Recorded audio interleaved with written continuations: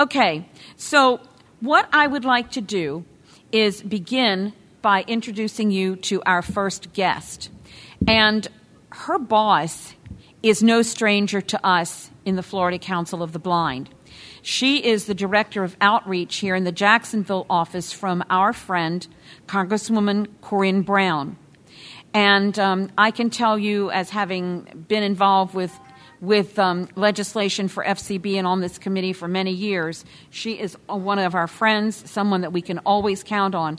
In fact, I would say she and Ileana Ross-Lehtinen are people that we can always count on.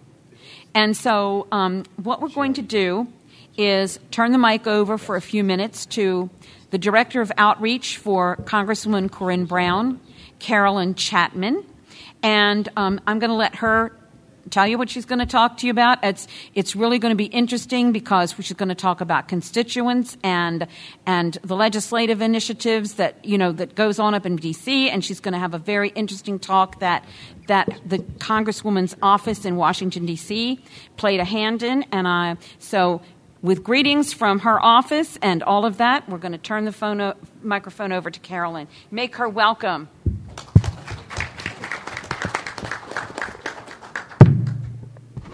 Good afternoon. Can you hear me? Talk right into it. Just yeah. Can you hear me now?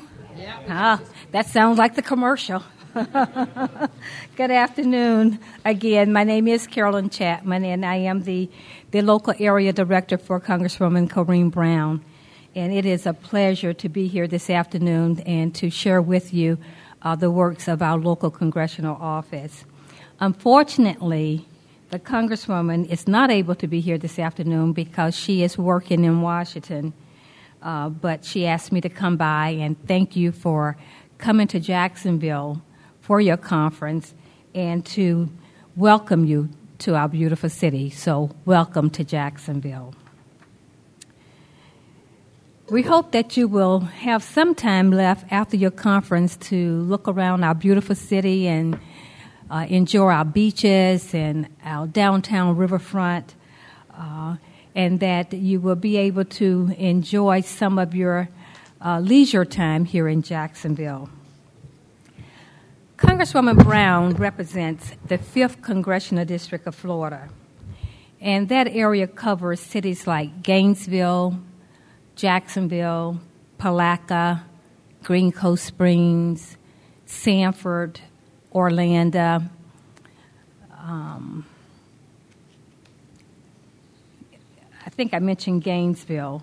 And those are some of the cities that we cover, portions of those cities.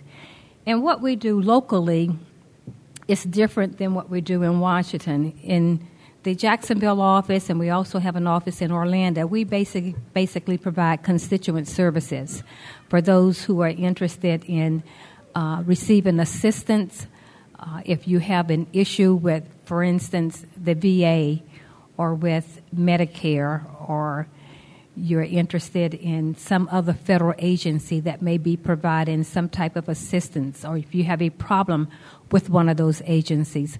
Locally, that's what we try to do, is to assist you with the issues that are concerning you to make sure that we get an answer for you. Other things we do in the local office is we provide congressional accommodations for people who have achieved certain milestones in their lives. Sometimes people like to have letters from the president, greetings. If someone have reached another milestone, for instance, someone turns 100 and they would like for their loved one to have a letter from the president, then we will assist you with that. We also provide assistance to people who want to go to Washington. They want to do a tour. And I have some brochures that I brought with me today, and I'll pass them out to make sure that all of you have one, to talk about some of the other services that we provide in the office locally. Congresswoman Brown serves on the Transportation and Infrastructure Committee, and she's the senior member of that committee, and she's also a ranking member on the Veterans Affairs Committee. The Washington office is different from the local Jacksonville office because the Washington office basically it's interested in providing the legislative function. The chief function of Congress is to make laws, so that's what they do in Washington. I asked our Washington office to give me an update on some of the legislation that may be of interest to you today. And they gave me 2 bills, and I have copies that I'll pass out to you.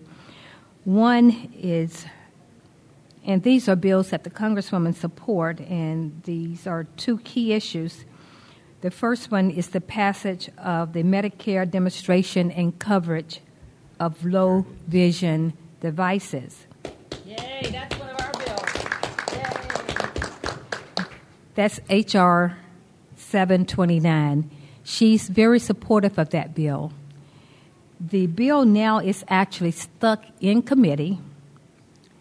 It's in the Energy and Commerce Committee, so it have not advanced to the floor yet. One of the things that you can do to kind of help push things along is to contact your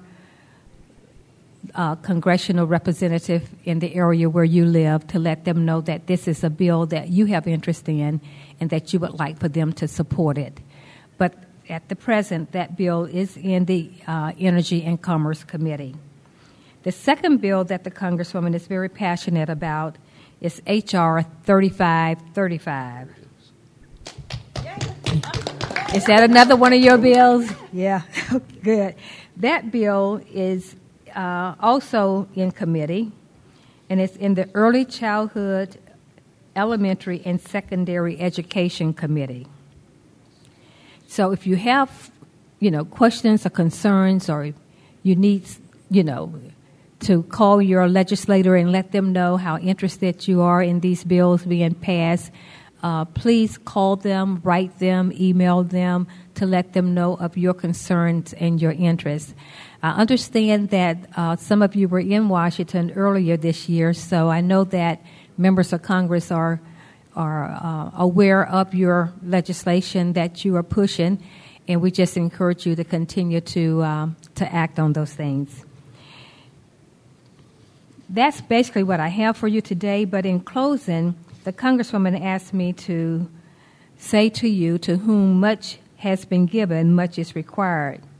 She stated that beyond a doubt, the work that you are doing on behalf of the blind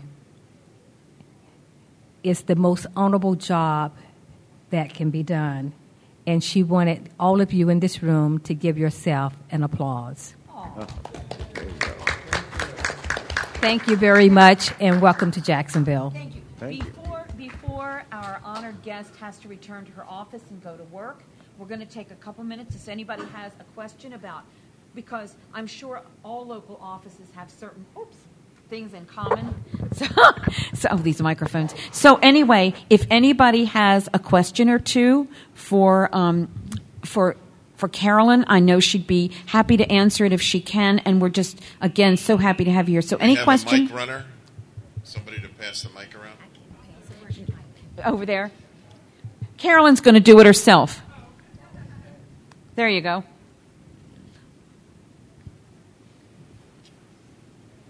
So if you have a question, raise your hand, and you'll be called on when you receive the mic.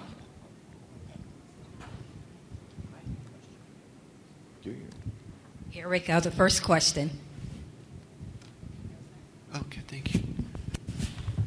I'm wondering, it would seem like just on the face of it, Jack Jordan, it seems like the bill that Congresswoman Brown supports for the demonstration for visual aids, Medicare paying for those, it seems like that would be fairly routine and easy to pass. Where is it stuck in committee because of significant opposition, or is it just inertia, the way the committee system works, or what's the reason for it being stuck?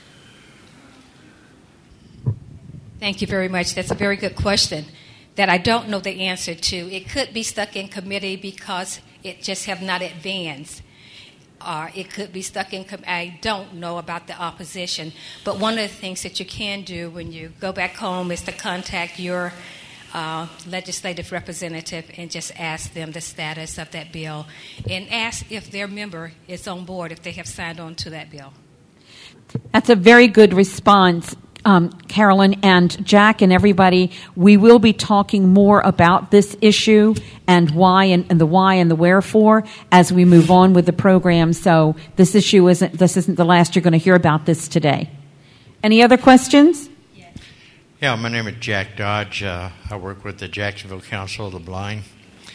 I've been working with our legislators for decades, and it's nice to have a congresswoman like we have with Corrine Brown, and it's great to have a senator that'll be here soon as well. My experience in government and trying to get bills, well, I kind of wanted more or less to answer his question because I know it's important to him. If you've got a question, ask the question. If you don't, let somebody else ask the question. Okay. Thank you. Okay, thank you then. We'll just keep working on it. Okay. Thank you very much. Any There's other another questions? question over here. Good. Thank you for coming today. This is Dan Spoon from Orlando. My question was, the Florida delegation, because what's interesting with this bill, H.R. 729, it has bipartisan support from both Gus Bilirakis on the Republican side and folks like Ms. Brown on the Democrat side. Is there any time when the whole Florida delegation gets together and listens to people from Florida as a united group? Another very good question. The Florida delegation meet. I don't know how often because they meet in Washington, but they do have a time that they meet, they get together, and they discuss the bills.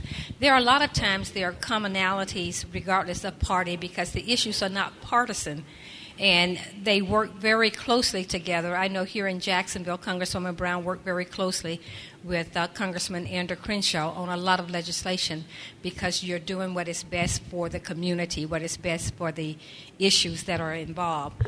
But the delegation does meet, and they do discuss the bills. Thank you for your question. Any other questions? Okay. I don't see any other hands. Well, Carolyn, we cannot thank you enough, and we know we took you a little bit out of your comfort zone, but you handled it all, the deep end of the pool, extremely well, and we're so glad that you were able to be here with us, and please extend to the Congresswoman our gratitude, as will I in writing, for sending you to us, and you did a wonderful job, and you're a gracious lady, and we're glad that you are there to help along the constituents in the Congresswoman's district. I'm sure you're wonderful. You're a very gracious lady, and we appreciate you so much, Carolyn. Thank you very much. Thank you so much.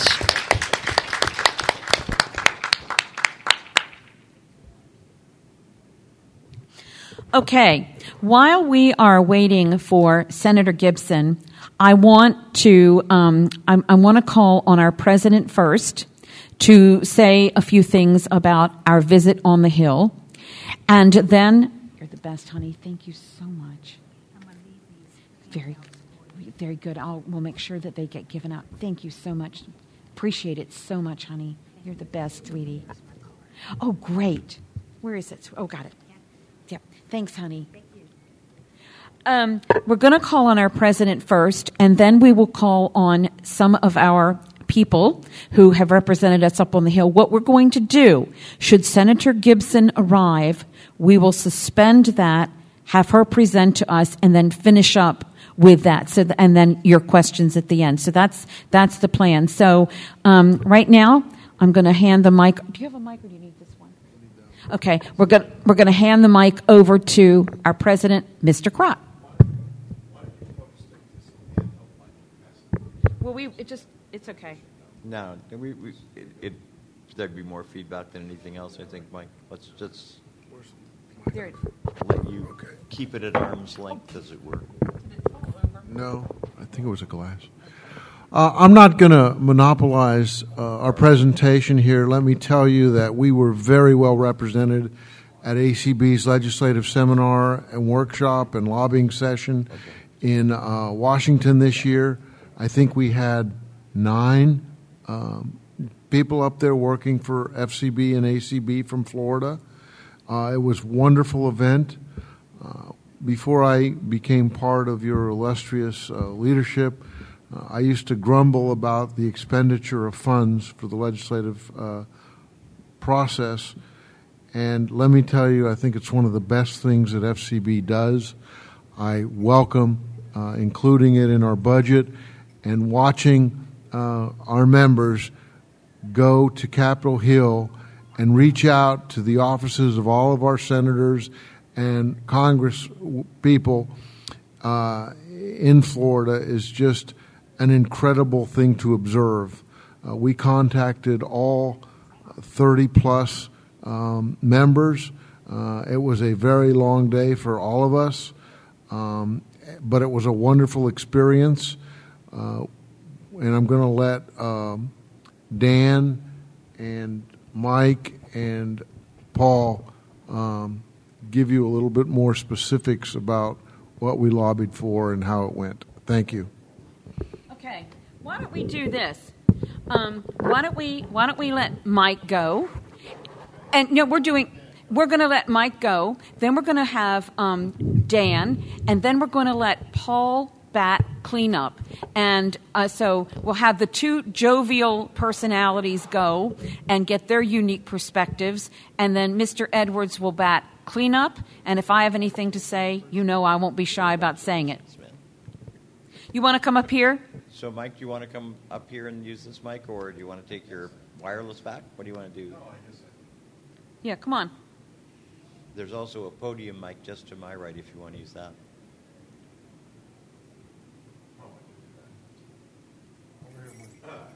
Unaccustomed as I am to public.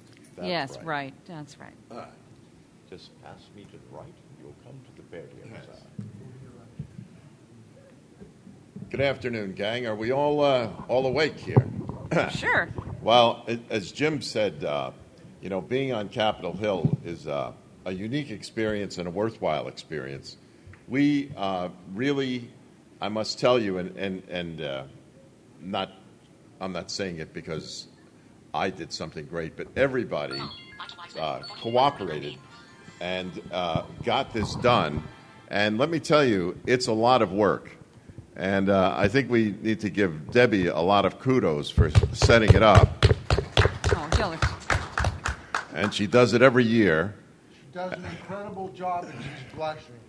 Yes, there you go. And also does a lot of follow-up. And it's important, I think, to understand that we need to follow up, too. And I think I know for me, that's where I get a little lazy. I like walking up on the Hill and glad-handing the representatives or their legislative assistants. And, to keep it going, I think is the test for all of us. I think it's so easy to sit home and say, gee, we have to get this done, and I don't know why somebody doesn't act on that. And, I forget that I can go over to the computer and type a letter or pick up the phone and make a call, So I think what I take away from this all the time is to try to be more proactive, because the work that goes into it, by not only for setting it up, but once we're there, we have to decide who is going where, what time we're supposed to be there, and if we're running late, which happens often, we then have to split up the teams. And if you've never been on Capitol Hill, it's pretty expansive. And there's a lot of offices and a lot of buildings and a lot of ways you can get lost. And to tell you the truth, we come out of there every time. Our feet hurt, we're tired, we're beat up. But, it's a worthwhile experience because we feel, for the most part, that we have really contacted people who can do something. Now, whether they do something is another story. But we've at least raised the consciousness level, and eventually, I like to think, it all gets done, but it doesn't all get done. But, you see things move along, and I know it's a hard process to understand why these things take forever to get out of this committee and that committee. And sometimes the thing that keeps them stuck is that people aren't calling. So that's why this is a good thing for all of us to be at today, because it keeps us informed as to what is going on and what we can do to keep these things moving along. Now, you just heard one of the bills is stuck in committee. I'll never forget when we were there, I think it was last year, and when we raised the issue about the bill concerning Medicare not paying for anything that had a lens in it, therefore not paying for adaptive equipment with lenses in it since they don't buy glasses for anyone, there were several legislative assistants that were actually surprised. They didn't know that this existed. And so, if nobody tells them, I mean, these bills are very extensive. They're, very thick. So it's not everybody sits down and reads it cover to cover. And some of the things that we do up there, I mean, sometimes you'd think it's obvious that a legislative assistant would know this, but they don't. And that probably means that it's not top on the congressman or senator's priority. So going to Capitol Hill is a venture worth taking. And, the results are faster than others sometimes. But just think what would happen if we didn't go. So this is really a worthwhile endeavor. And it was a pleasure for me to be up there with people who were working hard, Jim and Pat and Paul and Doug and Dan and Leslie and Debbie and Mikey Wiseman, and we had a whole crew rocking and rolling over there, and it was really a fulfilling experience. So if you get the chance to go, please do that, and I want to encourage everyone to do the follow-up. And Jim and Paul and Dan are going to get more specific, so I'm going to take a seat. Thank you, Mike. We're going to hear from our other friends in just a few moments, Paul and Dan. But before we do, the guest of honor of our event, State Senator Audrey Gibson, is here today. And I have so enjoyed communicating with her office. I can just tell you and I don't live in Jacksonville, and they know that from my phone number. But I could not have received a kinder and warmer reception, and her office assistant, Teresa, just left no stone unturned to see that Senator Gibson got to us. And it's just, if they deal with everything, and I'm sure they do, with the way they have communicated with me to set up this meeting, it is people in Jacksonville are blessed to have Senator Gibson and her fine staff representing you all here. So without any further ado, I asked Senator Gibson to discuss some certain things, and she's going to do that. You know me, I kind of choreograph things. But I also made it quite clear to my new friend, Teresa, that I also wanted Senator Gibson to feel perfectly free to share with us things that are of importance to her and that she would like to say to us. So we're going to turn the microphone now over to our new friend, Senator Audrey Gibson. If you want to go to the podium? Yes, okay. So she's making her way to the podium as we speak. A little video description there. Well, good afternoon. I know did you guys have lunch already? Yep, we did. Yeah. Well, good afternoon. You should be, I know what it is. You're sleepy because you already ate lunch. And so thank you so much for inviting me here today. And actually, I'm not a new friend. I'm really an old friend of the council. And since I've been in the legislature since 2002, I've always made sure to advocate for those who sometimes can't advocate for themselves. So I'm so excited to share some tips with you today. And the council has been extremely helpful to my family, to my dad in particular, who is blind in one eye and nearly blind in the other. And so I'm very familiar with the council. I'm very familiar with what some struggles look like sometimes, and how people are insensitive. We're not asking for them to be overly sensitive, but are insensitive to the needs of those individuals who have a certain situation that they may need to be, if not helped, at least recognize that there is a particular health issue there that they could pay attention to. We're not trying to ask for anybody to spoil anybody, but at least be a little more considerate. And so I appreciate all that has been done, certainly to help my dad, who I just had him at the doctor, which is why I was a little late today. So I appreciate your indulgence. And so just in listening as I walked in, first let me talk about that this year we did increase tremendously, particularly because it was a priority of the Senate President, the dollars for persons with unique abilities, which includes visually impaired individuals, for education dollars and for in-home dollars for education for children. So the full gamut of money will be available to not only young kids and college, increasing the avenue for college-age persons with unique abilities, but for adults as well. And so I was happy to support that component of the budget to help my friends. And that's what you can do when you're in the legislature. You can help your friends. And I don't have any issue with that. Do you guys have a problem with that? No, as long as we're in your list, we're good with it. You're on the friends list. And I'm not talking about Facebook friends. I'm talking about friends who will reap the benefits of the work that you all put in. It's you all that sent us there. And so you should see the results of your work. And I've had visually impaired people who have come and campaigned for me in my office. You know what I'm talking about, Jack. You know what I'm talking about.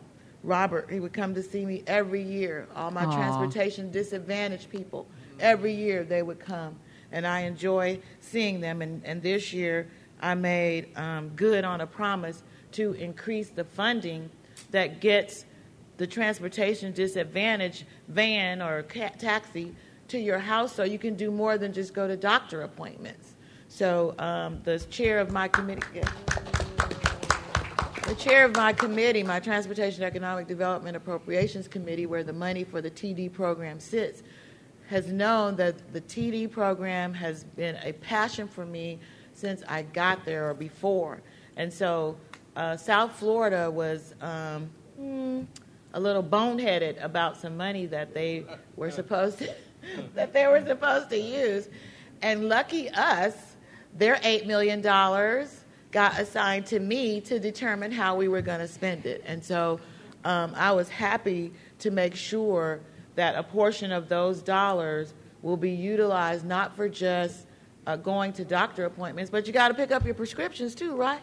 Yep. And you want to buy a little food every now and then so that you can make those grocery trips too, and for employment, transportation. So I'm just really excited about the possibilities for Duval and the surrounding counties that really I've taken under my wing, because I'm not just the senator for Duval. I'm a state senator, so they're all my constituents, and that's the way I look at it. And so I'm excited about that pot. Although your governor, I wanted to spend the $8 million because I'm a little bit greedy. I wanted to spend the $8 million just in this year because I thought there was a need, more urgent need, and the money can be used to fix the buses that they're transporting you on. So make sure you remind the driver, if the shocks are shaking you up on your transportation, tell them to get the money to get that fixed so you're not bumping all over the place. You don't want to do that. So the governor wanted to spend it over 3 years. And I said, no, that's absolutely too long. He didn't think you all would be able to spend the money in 1 year. I said, well, there's a lot of need. I'm more than sure it can be spent. But if you're going to veto it, I will compromise with you and we'll spend it over 2 years.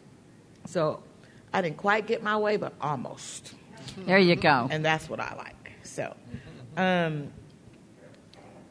making sure I look at my sheet. Oh, so I heard the previous speaker talk about the thickness of the bills in D.C.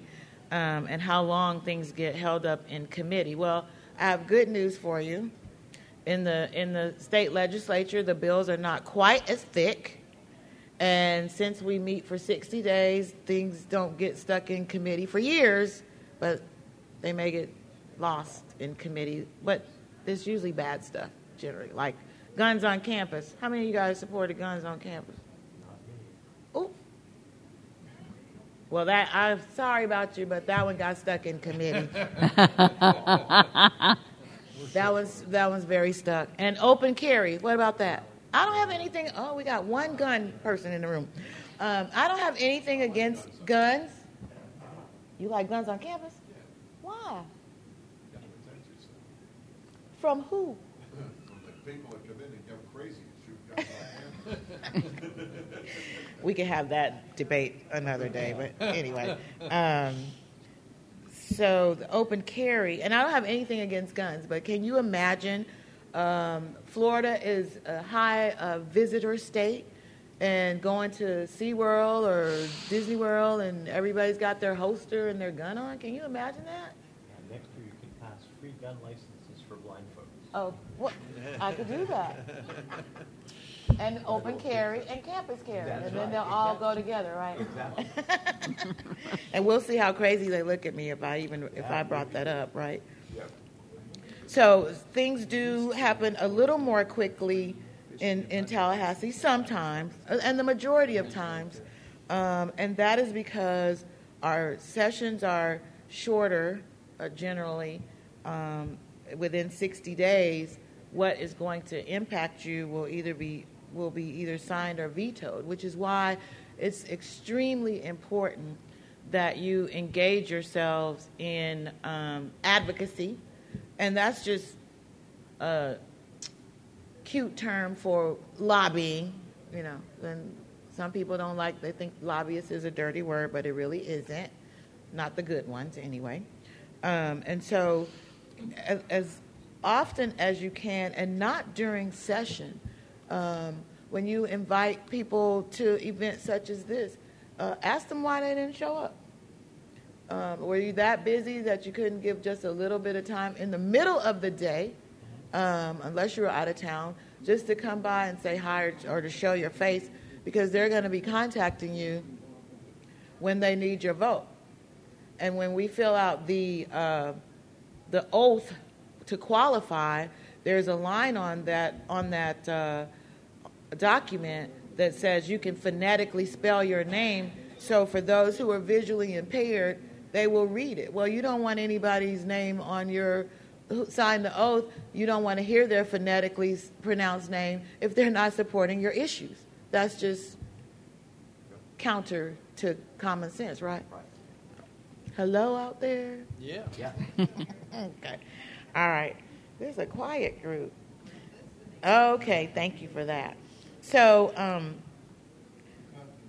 you're concentrating. So what I would recommend that you do is to make sure that when we're not in session or committee, that you still send a letter of contact or some communication to your legislators while we're not there and necessarily running all over the place, focused on multiple pieces of legislation and issues instead of what your issues are. You don't have to wait until September or October, or this year it'll be November, to keep your voices heard and your issues in front of the people who are in Tallahassee voting on those issues.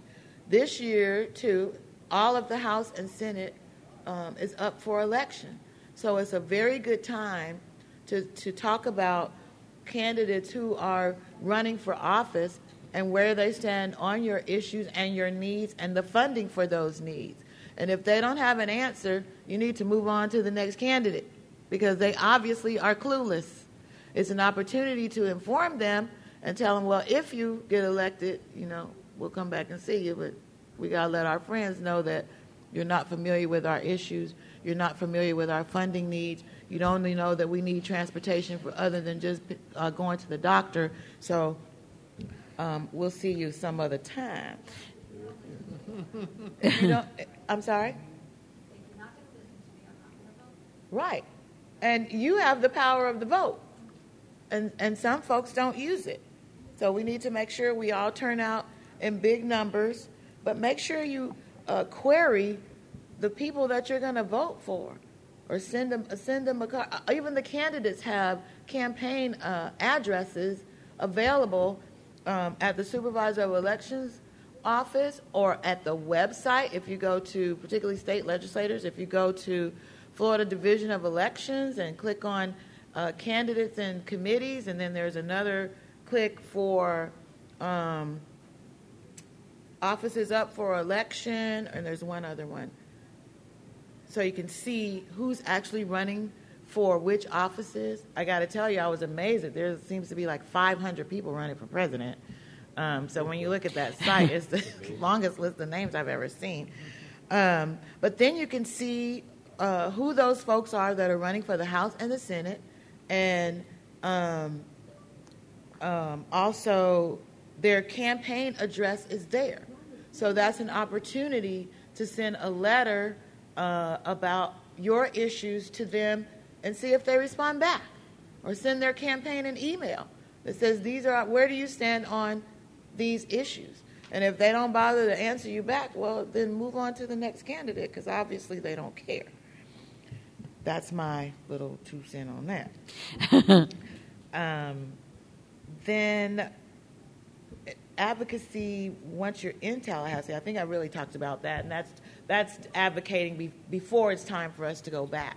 So I like to get emails, and I do sometimes from different organizations in between session, and people come to visit me in between session, and I do a lot of field trips because I like to see how things are working in my community. I do corporate field trips. I've seen how tractors work. I've actually driven a tractor in the field. I've gone out to where they make the helmets for our troops and the protection, the bulletproof vest for our police officers, which is right out there by the airport. I've gone to nonprofit entities, the ARC, to see what they're doing for people. So I enjoy that kind of thing. So I can be the best legislator that I can be for you all. And so please invite me to come to see what you may be doing in your community. I'm happy to do that. Or an organization that you have a meeting that I can come to and observe. I'm happy to do that. I don't really do town halls, and it says here, how can individuals have impact as well as benefit from having a presence at the local office? I think I really discussed that. It says attending town hall. Not many people have town hall meetings anymore, if you notice. I used to have them when I first got elected. I used to have the pre-session briefing and the post-session briefing. It's a lot of effort and time to put it on, and I don't mind that. But when I only get like a few people that show up, or it's the same people, I call them forum groupies. It's the same.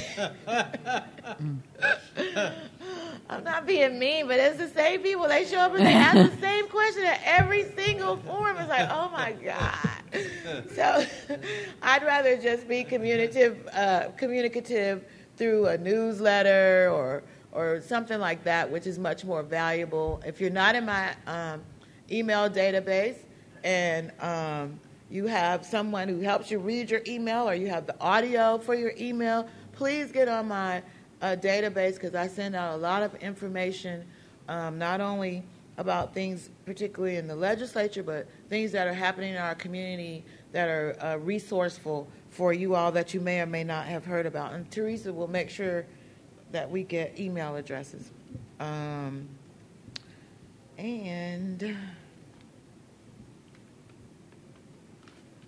I think I've covered all that I was asked to cover. Actually, the experience in the legislature, of course, I've been there since 2002, thanks to you all. Movement on meaningful issues, I've talked about your lobbying effort.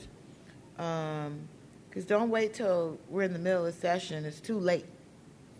Because it is. It's just too late. Because things are moving and people are trading, and if it's not a priority, it doesn't get done.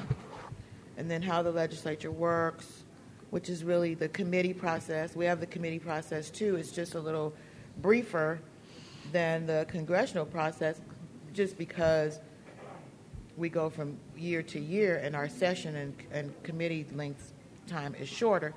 But the most important thing about that is what we do in Tallahassee has the potential to impact you in 60 days, which is why I try to encourage people. It's great to focus on Congress and what they do and who your congressperson is. It's nice to, city council too, they do stuff, and sometimes it happens more or less immediately.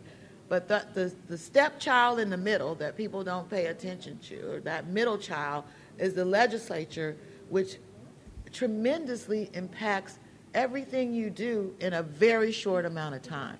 And that's why it's so critical that you not wait till session starts to get your legislative agenda together for the next session and start to get it out to all the members as well as the candidates this year. So I know I've said that like 3 times, but I'm trying to make sure that point is, as we say in a rules ruling, well taken. And what's the best way to do that? Is it electronic? How do you prefer for people to reach out to you and communicate? And I don't really have a preference, because letters and emails, to me, are both the same. An email is just a letter that got emailed. So it doesn't really matter. Or if something is coming up that is you need for me to know right away, then you can just contact my office. And Teresa has newsletters, thank you, that my phone number is back there too, on the back. And so a call, a letter, or an email all get to me. Even sometimes I get stacks of the same. Some people don't pay attention to those. I get stacks of the same letter, but when I'm in Tallahassee, and sometimes they may come from all over, but I usually specifically pull out all those from Jacksonville and send back a reply. Good for you. I would like to take a moment of personal privilege before we open the floor for questions for the senator to ask you if we have an item that we would like to see turned into a bill. It's a 2-part question, actually. If you could discuss with us what kinds of issues best suit the bill format, and then if we decide that that this issue suits a bill format, can you give us some cues on choosing the best people to represent us, how to get their attention, how to get the thing moving, just some basic advice on what items best suit the bill format, and then once that has been decided, how best to get the bill moving, with how to get somebody's attention that matters and get the process going. Well, the good news is none of us really write bills like they did back in the day. So we have everything is electronic, and we have what is called bill drafters, and all we have to do really is give them an idea. Because remember, the statutes have existed forever and ever and ever and ever and ever, and they're electronic, so all the statutes are electronic. Every year we pass legislation, they go and update the statute. And if I say, I want to, well, give me an idea, and I'll tell you what we do. You want to give me an idea? Accessible voting. Accessible voting. Okay. Or guns for blind people, as you just there you said, go. right? I like accessible voting better. Accessible voting. All right. Let's say we want. Yes. Accessible voting, yes. Yeah. So, with the gun, no.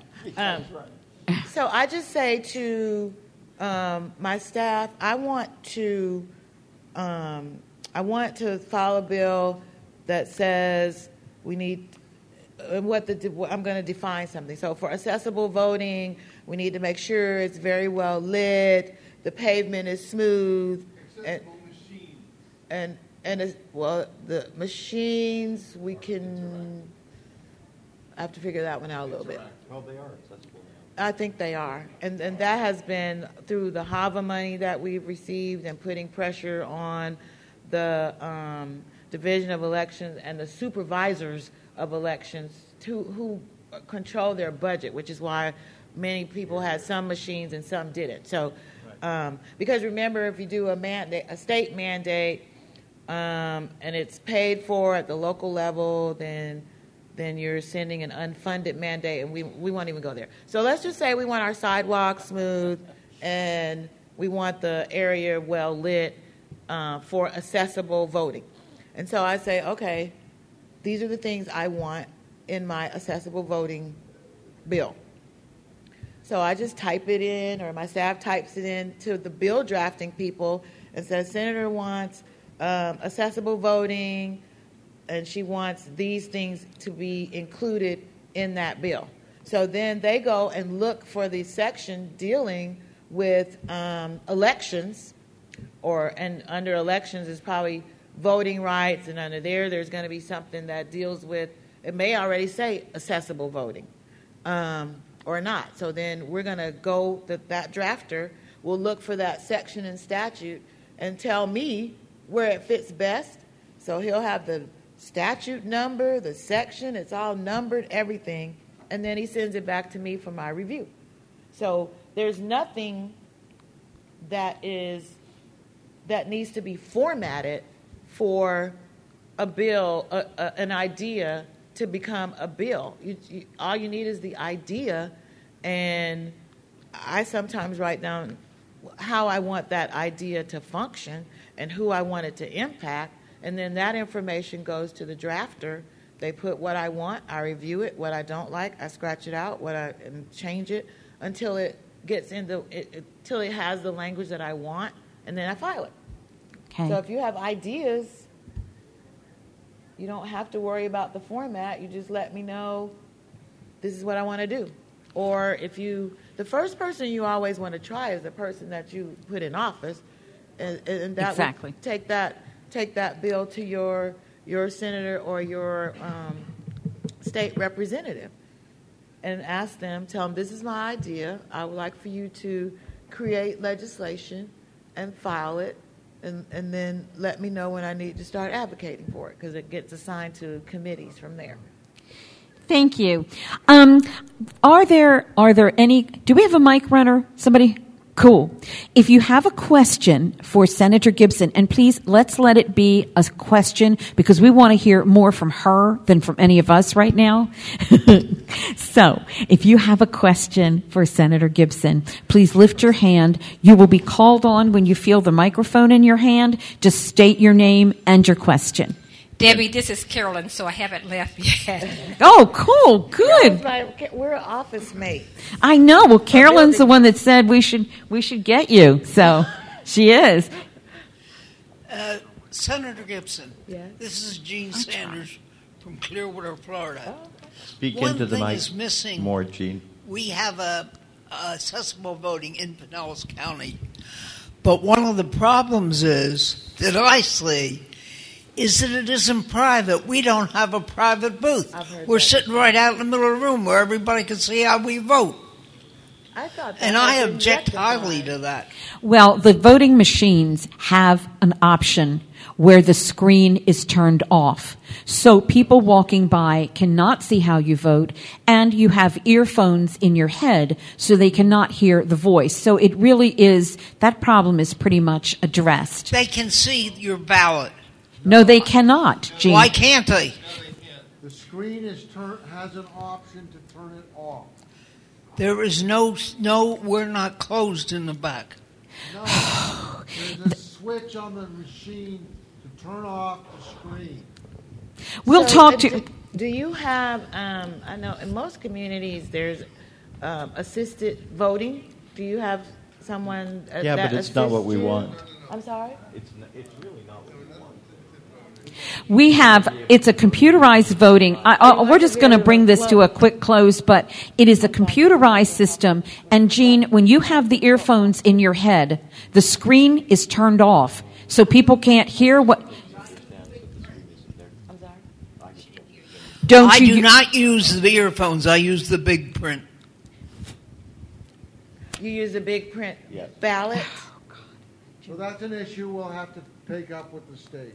We'll do that later. Another question that Senator Gibson can really help us with today that we might want to ask her. Good to see you again. Good seeing you. A question I think You look younger. I actually went to the Virgin Islands and got recycled. Thank you. You're welcome. You're good looking yourself. Thank you. You're welcome.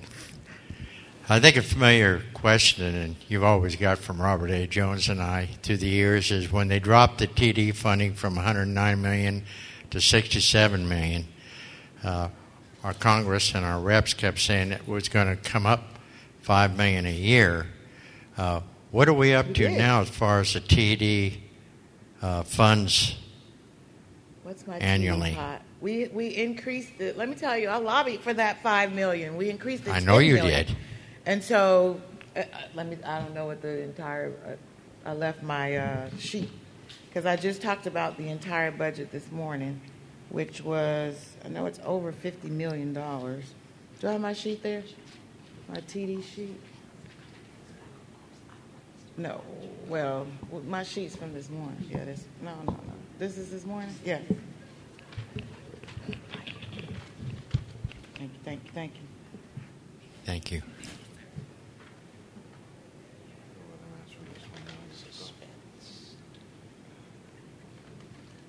I'm trying to see if they put the TD program is at 59.1 million.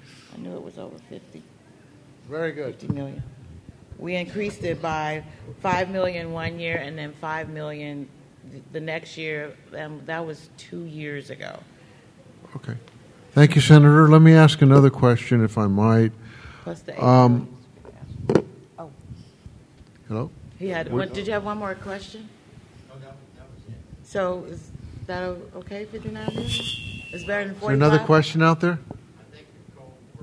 Yes, there's another question. They can help better, for sure. But let us remember too. Most of our transportation dollars comes from the Fed, and then get allocated at the state. And one of the difficulties that not only the state of Florida is having, but that we're having nationwide, is our cars are running more efficiently, and there's even more requirements to make them run even more efficiently. And of course, those the gas tax dollars pay for transportation. And so the less money we have coming into that pot, the less money there is to distribute, which is why I couldn't understand when they said, well, we have a reduction in the amount that's in our transportation pot this year. And I go, well, who took it? And it's just that there is less, we need it less, and Florida is a donor state besides. We send our money somewhere else. But we are going to have some serious discussions about how we're going to pay for transportation and transportation projects if we continue.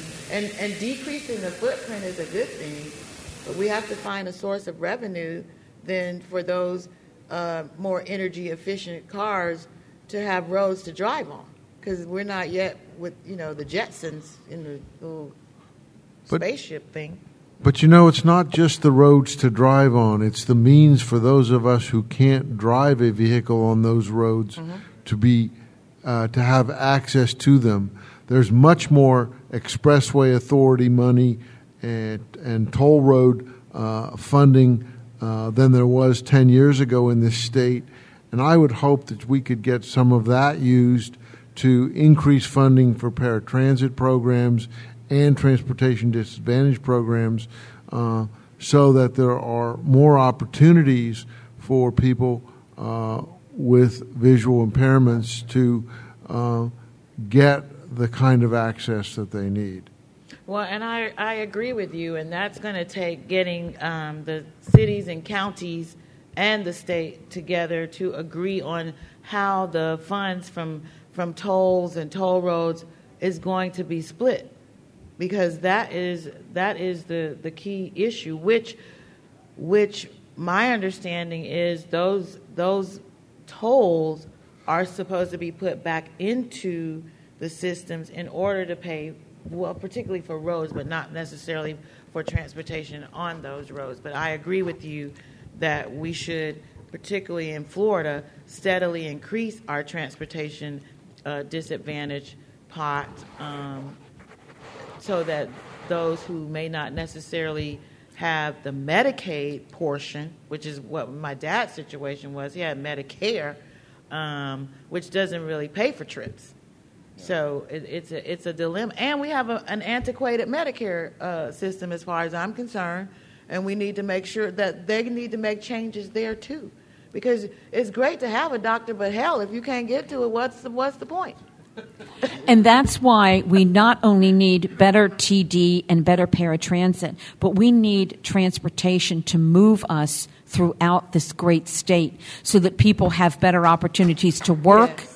And to play, to spend the money they have, and to move about. And that is why fixed route and a statewide public transportation, whether it be rail or however it works, that is because there's a time it's important to note that disability can strike anyone, either through an accident, illness, the aging process, through a family member. So, that's what we need, and that's why we need it. So we're just so glad, Senator Gibson, that you're so passionate, especially about this transportation stuff.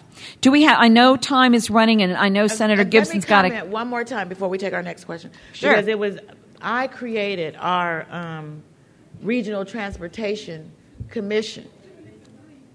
Okay, Regional Transportation... We got plenty of time, don't worry. Commission, which will help us to better leverage and come up with solutions, at least within our area, within our region, transportation, providing more coordinated transportation, which when we coordinate, it saves money for the system itself so we can put more money back in the system. And now, just a couple of weeks ago, they have sent out the rendering of what the Regional Transportation Commission building is going to look like. And so I'm really excited. Transportation has been an area that I've focused on for a number of years, and particularly how we move not just everyday people who can move themselves, but people who cannot move themselves. Yes. This is Doug Hall from Daytona Beach. Use the mic. Doug. I am using the mic. Use it. Eat it. It's in my mouth almost, Paul. Oh, don't eat it. Okay. Question. In 2007, the legislature voted to demand use of paper in voting. At the time, they delayed accessible voting for people with print impairments. And at the last time it's been delayed, it was delayed until 2020. However, there are machines now available that are accessible. Matter of fact, we have one in the exhibit area.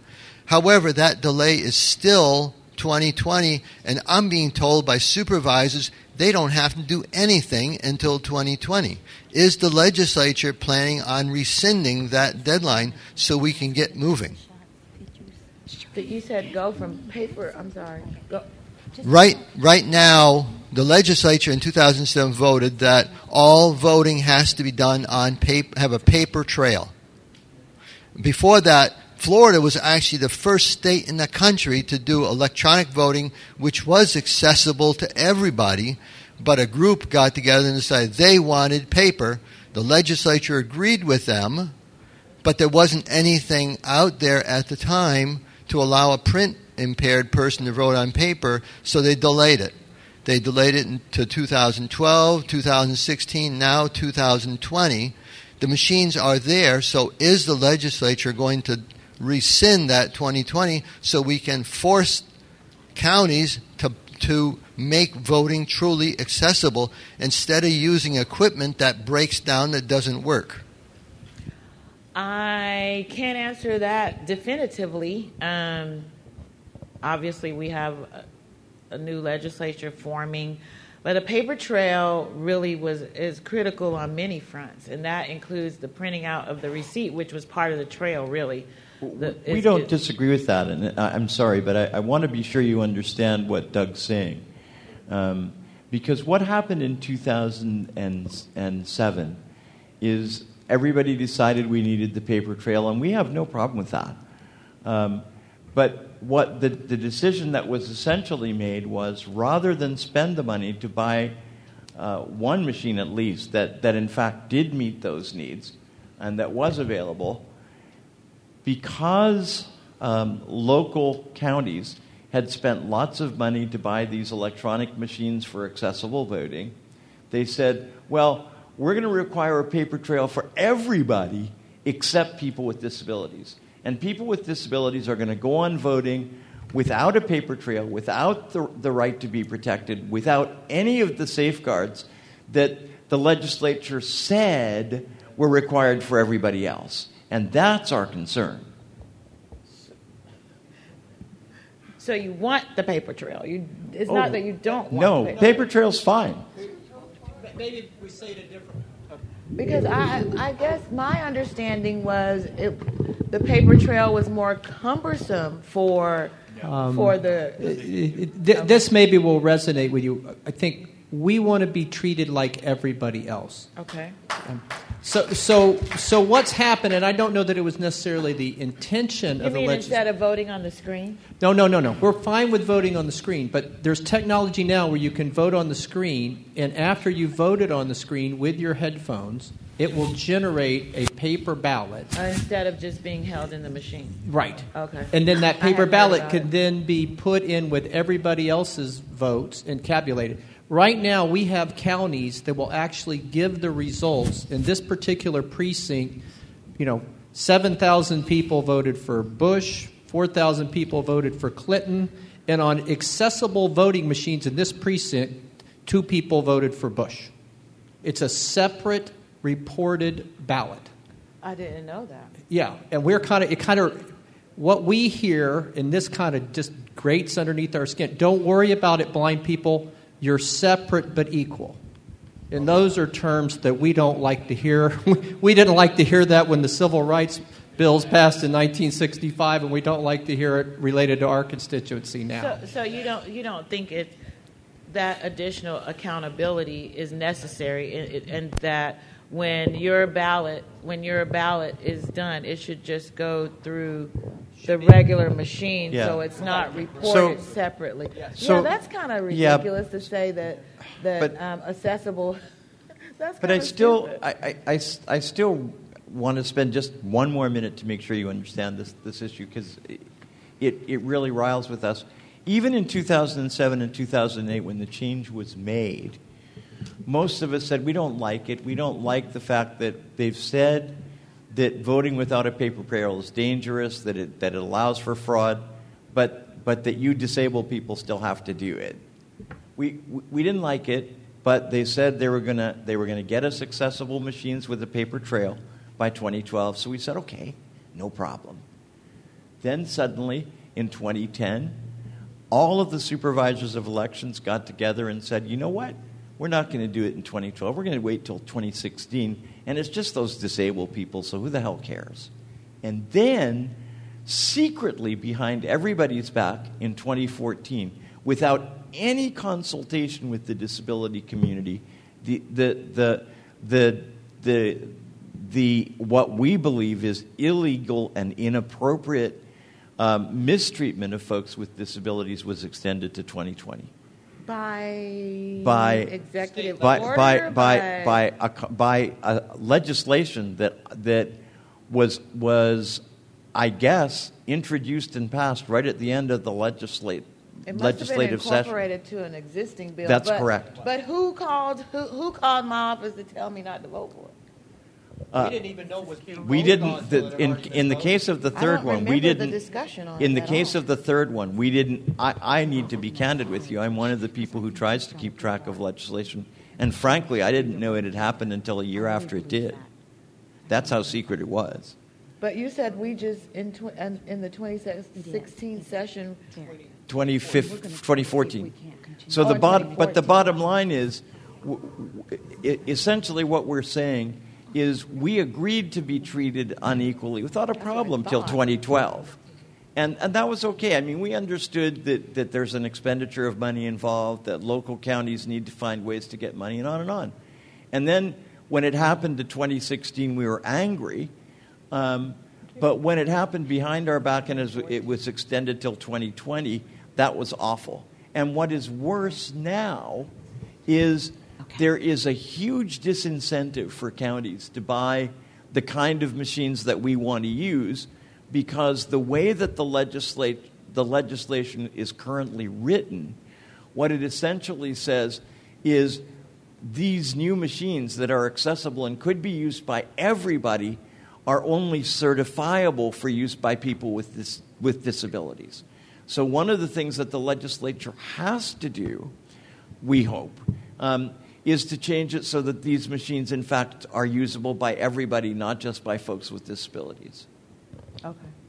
I'll have to look at the statute because I think what might be a really wonderful thing if Senator Gibson is open for it, and we can contact her office and get all of this done, Teresa and everybody, is if we could have, with a couple of key players who are really into this accessible voting, maybe a 20-minute meeting so that we could talk about this in more detail and we can get Senator Gibson some written information.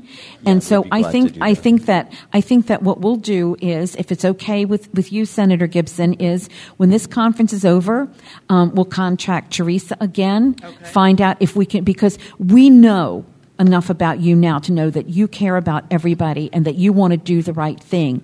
And so what we want to ensure is that you have an understanding of how these machines work and what it is that we're asking for. And I think outside of this room where there's so many questions and stuff, we have a meeting that doesn't take a lot of your time, and we give you some information to help you prepare. I think that's the road. So if you're willing to do that, we are so willing to do that with you. I think that is a perfectly fine idea, and we start early enough, and then I can have conversations with the folks, the supervisors of elections also, so I can figure out exactly where the issues lie, and I'll have time to look at the statute because I'm not familiar. Well, let's plan that. So early next week, we'll be back in touch with Teresa. Thank you so much. Senator Gibson, you have been a doll. Carolyn, so have you. Teresa, thanks for bringing the senator. You all are just loves, and we just appreciate it. And so let's give Carolyn and Senator Gibson a big hand again. Thank you, dear heart. All right. So, in the very few minutes this has just been a wonderful, talking to these ladies, who are articulate and powerful. As a woman, I am thrilled to be surrounded by such articulate, powerful women. I think it's just wonderful that this has happened today. And so what we're going to do in the time that remains is we're going to have a brief word from Dan Spoon, who also went with us to the Hill, and then we're going to have a little cleanup batting by Mr. Edwards, and so that's what we're going to do. And before we turn it over to Dan, I just want to remind you one more time that within the next few months, you will be receiving, again, on the FCBL and all of your chapters, the process by which you can apply to represent us on the Hill at the next ACB legislative seminar. So the process is open. There is a fair application process. So we're going to do that. So having said that, be on the lookout for that. And now we're going to hear briefly from Dan and then from Paul. All right. Thank you, Debbie. And wasn't Senator Gibson just incredible? That was great. Incredible. I guess just a little bit related to the legislative seminar that's held in Washington, D.C. To give you a little bit of background, we've talked a little bit about the bills and relationships, but the whole event really begins with people coming into Washington, D.C. the Sunday prior to that Tuesday when everybody's walking on the Hill. And we try to set it up on Tuesday because that's the day. What we've learned over time is that your state, U.S. representatives and senators are really anymore not in Washington over the weekends. They really come back and spend their weekends in their congressional districts. So when you can count on them really being on Capitol Hill when they're in session is on Tuesdays, Wednesdays, and Thursdays.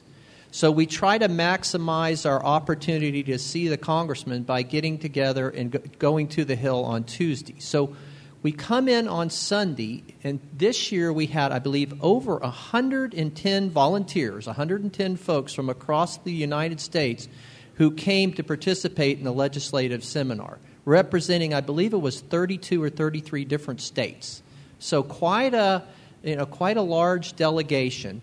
And really on Monday, we have different set of seminar workshops that are held with our executive director, Eric Bridges, with our new advocacy and legislative director, Anthony Stevens. We call him Tony. And also Mark Reichert usually participates from the from AFB, American Foundation for the Blind.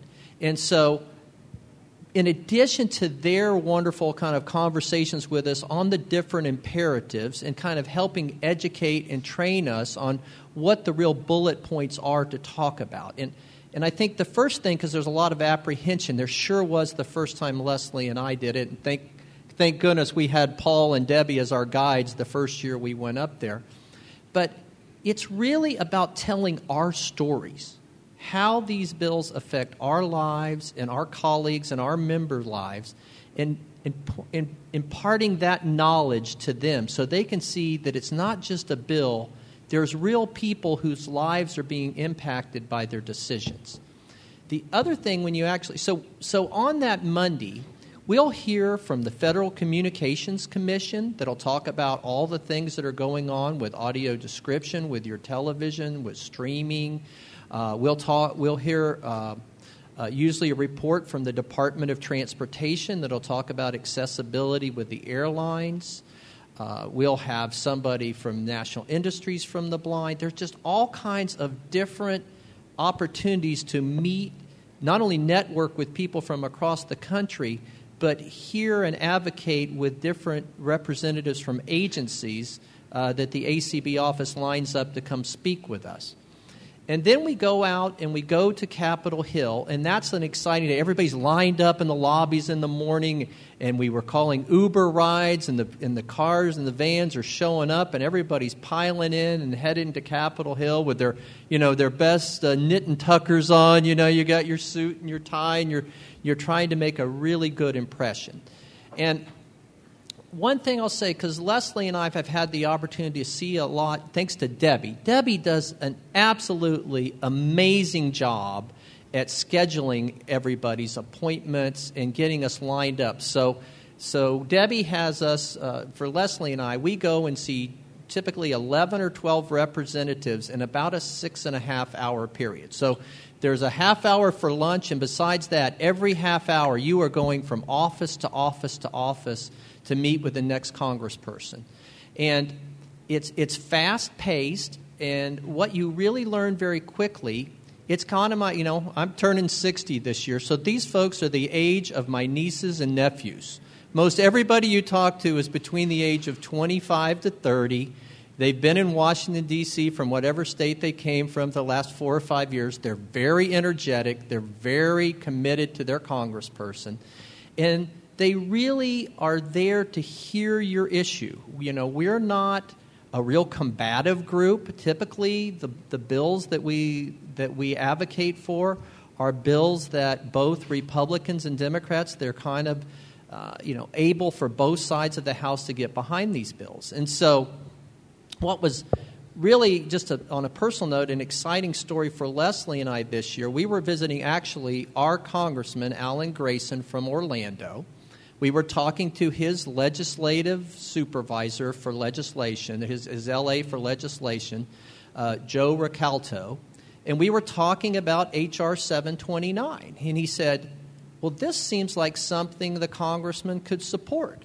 5 minutes later, the congressman was standing at the table having a cup of coffee and talking to us and saying, let's support this bill. And he called his aide in and said, get on right now and sign up for H.R. 729. And by the next morning, Tony Stevens had sent out and said, we have a new co-sponsor for Bill 729, Alan Grayson from Florida. That jazzes you up, guys. I mean, you really feel like you are making a difference. And that's what it's all about. And we had an opportunity this year. Frederica Wilson, who I think is from Paul's home district, right. Well, she has this, if those of you who aren't from Miami, Frederica always wears floppy hats. That's her kind of signature thing. And so we were in the gift shop 3 or 4 years ago at our hotel and found a little stuffed donkey. She's a Democrat. A little stuffed donkey with a big floppy hat on it. So we took that to her office 4 years ago and gave her this little stuffed animal. To this day, when Leslie and I show up in the office, we are known as the couple that brought the donkey with the floppy hat. So it's amazing how just a little attention and doing something a little unique will get people to remember you. And so we got to meet Frederica Wilson this year. She signed, she stood for pictures with us. And so those kind of things, what you do there is all about developing relationships. So when the issue came up about the Americans with, the SSDI and kind of, this year, I don't know if you all remember, but one of the things that got passed in this year's congressional session was the extension of SSDI benefits, where they took additional money and moved it over to SSDI so that anybody with Social Security Disability Insurance funding or checks would not be compromised at all. So they extended the funding for that program for like the next 15 years. Well, when that legislation hit, nobody for sure knew what was going to be in that bill. It was one of those things that kind of passed, was going to pass in 24 hours when they agreed on the appropriations bill. Well, what we were able to do is to reach out to 2 or 3 congressmen's office and find out from them what was in that bill. And because we have relationships with Elizabeth Brown and Chopa Finnerty and some of these LAs from Congress folks that we work with, because we've gone up to D.C. the last few years, they knew us, they responded to us, they sent us information. We were able to send that on to the ACB offices, to Eric Bridges, and he was able to pass it out through ACB leadership to the whole country to say, don't worry about this. This is where this funding is coming from. This is how it's going to be appropriated. So it's by developing those kind of relationships that you can really make a difference. So I would really encourage any of you all that have a chance, please think about going up to D.C. It's a really worthwhile experience. And I'll turn it over to Paul, and I know he can hit the details better than I can on the legislation. But Paul?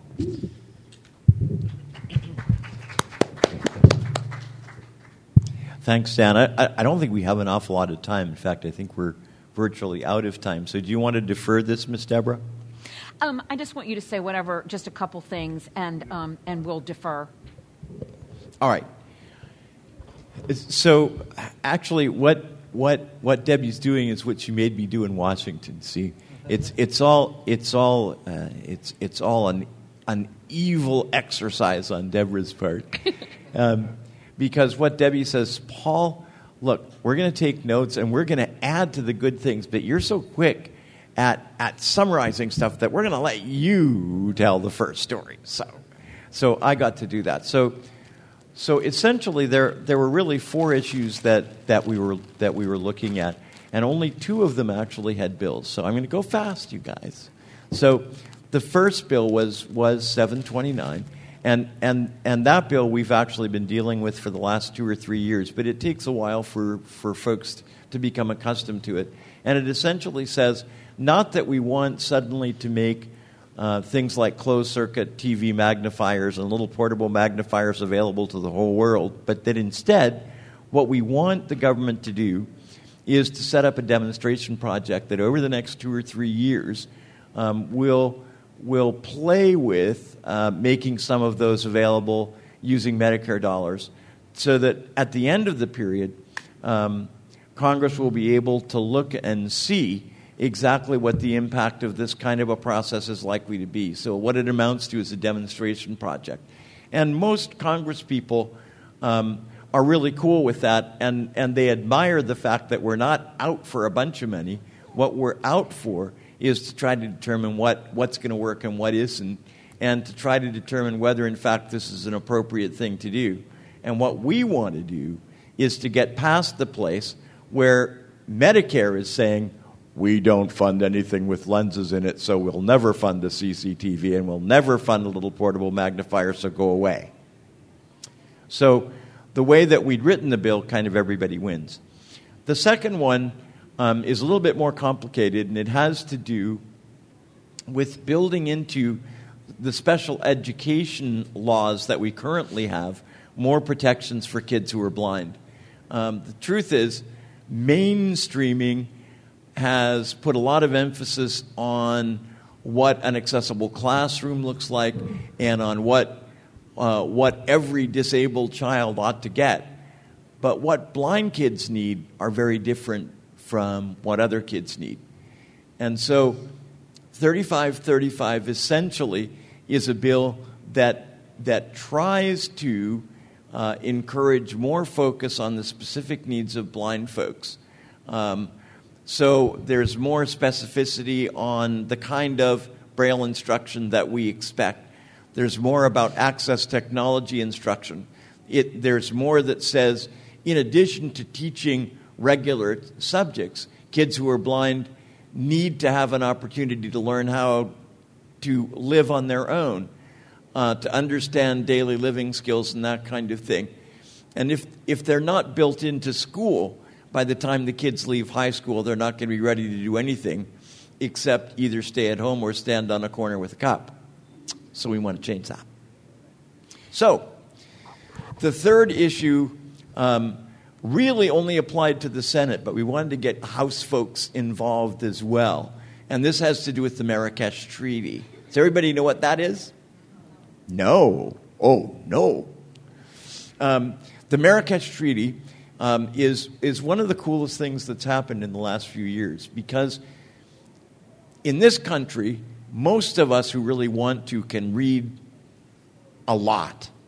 There are more books out there than you can shake a stick at. And even if we read 24 hours a day, 7 days a week for the next 250,964 years, we probably wouldn't be able to read all the books that are available to us now. In other countries, that's not true. In other countries, because of copyright complications and a range of other things, there is virtually no material available in accessible format, either in Braille or as electronic files or in audio formats. So the Marrakesh Treaty was a treaty that the United States signed, which essentially says, as long as 20 countries sign this treaty, we're going to set up a set of laws that will allow copyrighted works to be shared for blind and other print-disabled folks all over the world. So it make a huge amount of difference to the literacy of folks who are out there. So far, the United States has not ratified that treaty. And what ratification means is the Senate hasn't voted by a majority to agree that the treaty we signed is okay with them. And that's what they have to do in order for that treaty to come into effect. So we're hoping that any day we're going to hear that it's going to come up on the Senate floor. We would love to see it passed, and right now we're hovering right near the 20 mark in terms of the number of countries that have signed it. And remember I said that at least 20 countries have to have signed it before it can go into effect. So we're hoping that we can call our senators and say, hey, guys, wouldn't it be cool to be the 20th country to ratify this treaty so it would actually go into effect and we would be the vote that made that happen? So we thought that was cool. And the fourth area of concern that we looked at has to do with internet access. And essentially what we were primarily concerned with is that we've passed lots of legislation that talks about the need to make the internet accessible and the need to assure that folks who are blind or folks with other disabilities can get access to stuff that's out there. The Department of Justice for the last 10 years really has played with whether or not the Americans with Disabilities Act includes internet access. We think that it does. We think there's loads of evidence that it does. And what we asked the Congress to do is, look, would you just call up the Department of Justice on our behalf and tell them to get up off their chairs and essentially try to put these laws into effect and recognize that if we can't buy stuff in a store and you say that's inaccessible, if we can't buy stuff online, that's just as inaccessible. And we want you to enforce laws that say, if we want to buy online, we want to be able to shop independently and privately so that we can buy our loved ones gifts and not have to get their help to do it. So that's what the fourth and final issue that we took to Capitol Hill that was this year, and it's back to Deborah. Thank you, everybody. Thank you for coming. And don't forget, apply to join us next year and to on Capitol Hill. It's quite an adventure, and we'll keep updating you. And when we have the meeting with Senator Gibson, we'll definitely be updating you about that as well. Thank you, and Godspeed, and thanks for coming.